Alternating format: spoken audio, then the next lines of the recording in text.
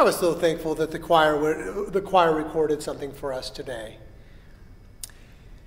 So our message today, when I was 8 years old, my parents moved me away from my grandparents. Now, up to that point in my life, my grandparents, John and Marie, they lived exactly 74 miles from our house.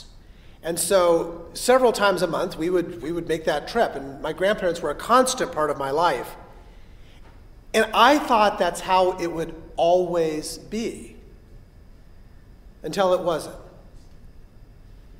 Christmas came a few months after we moved. And it hurt. I was missing them a lot. And it was the first time that I'd ever been away from my grandparents on this special day. Up to that point, they had always come to our house to celebrate. Every year, the family would gather at our house. But my grandma, she sent something to me. She sent to me something for Christmas that year. It was a shoebox full of audio tapes.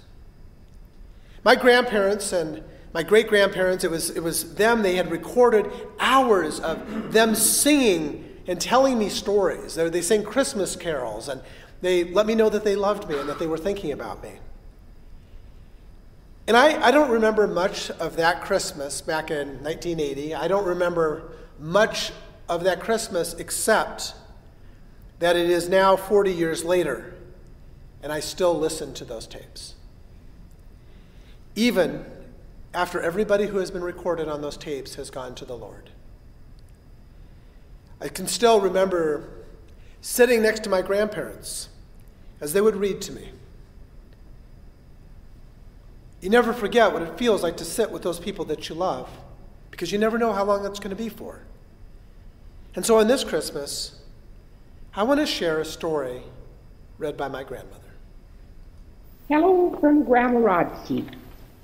I decided that since you're not around where I can read to you as often as I used to, maybe I'd find some from my old books and other books and let you listen to them when you have time. This one is called The Princess and the Golden Ball. This is a story that your Uncle Paul sort of worked with when he was a youth advisor down in Kelso. There was once a princess who had a beautiful golden ball. She was fond of tossing it up into the air and catching it again. But one day she tossed it up and it fell into a deep well. The little princess ran to the edge of the well and looked down into the water. She could not see the ball, so she began to cry. Soon a big green frog poked his head up out of the water and said, "Why are you crying, little girl?" "My golden ball has fallen down into the well," said the princess. "I shall never see it again." "Little girl," said the frog, "if I go down to the bottom of the well and bring up your golden ball, what will you give me?" "I will give you all my playthings," said the princess. "I do not want your playthings," said the frog. "What else will you give me?" "I will give you my new dress," said the princess. "I do not want your new dress," said the frog. "What else will you give me?" "I will give you my red slippers," said the princess. "No," said the frog, "I do not want your red slippers. What else will you give me?" "I have nothing else to give you," said the princess. Then she began to cry. "Little girl," said the frog, "if I go down to the bottom of the well and bring up your golden ball, will you let me come to your house? Will you let me eat from your golden plate? Will you let me drink from your silver cup? Will you let me sleep on your little white bed?" "Oh, yes," said the princess. "You may come if you will get my golden ball."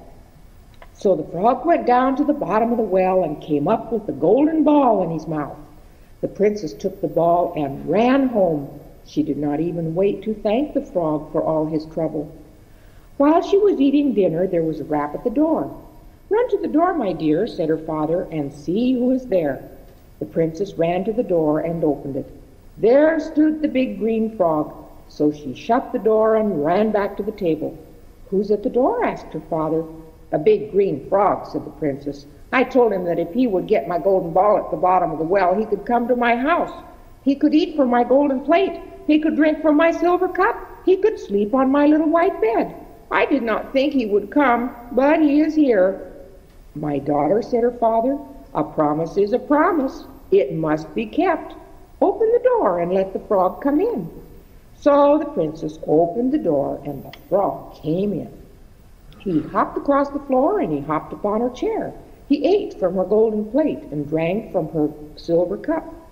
Then when it was time to go to bed, he hopped upstairs and slept in the little white bed where the princess always slept. She had to sleep with her mother.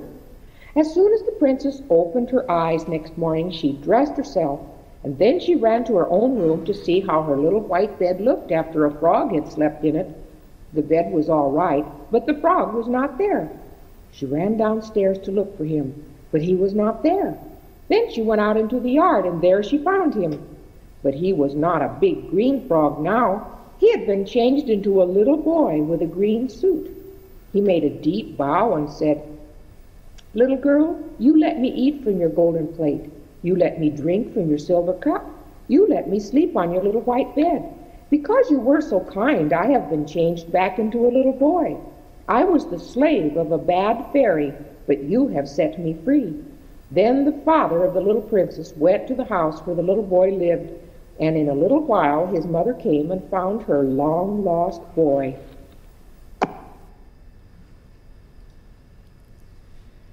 People come into our lives and they become family to us.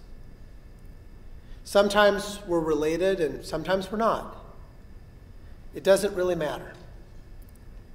When we're willing to share our lives, to share those things that have come into our lives, when we're willing to share our lives, share our stories with one another, what we experience, what we feel, changes us. God sends angels. Sometimes they're disguised as frogs, perhaps, but sometimes they come to us as grandmas or uncles or dear friends. God sends angels so that we're never alone. No matter where we find ourselves, we know inside of us that there is someone out there who wants to be with us always. God wanted so much for people to know how much God wants to be with us, that God became human in a baby born long ago. For God so loved the world. You and I inherit that love to share. So wherever you are right now, whether you're here or you're online, I want you to know how absolutely loved you are. Even beyond the miles or the years between, love never dies. She's with you always. Feel that. Know that. Because that is the truth that saves. Merry Christmas, loved ones. Amen.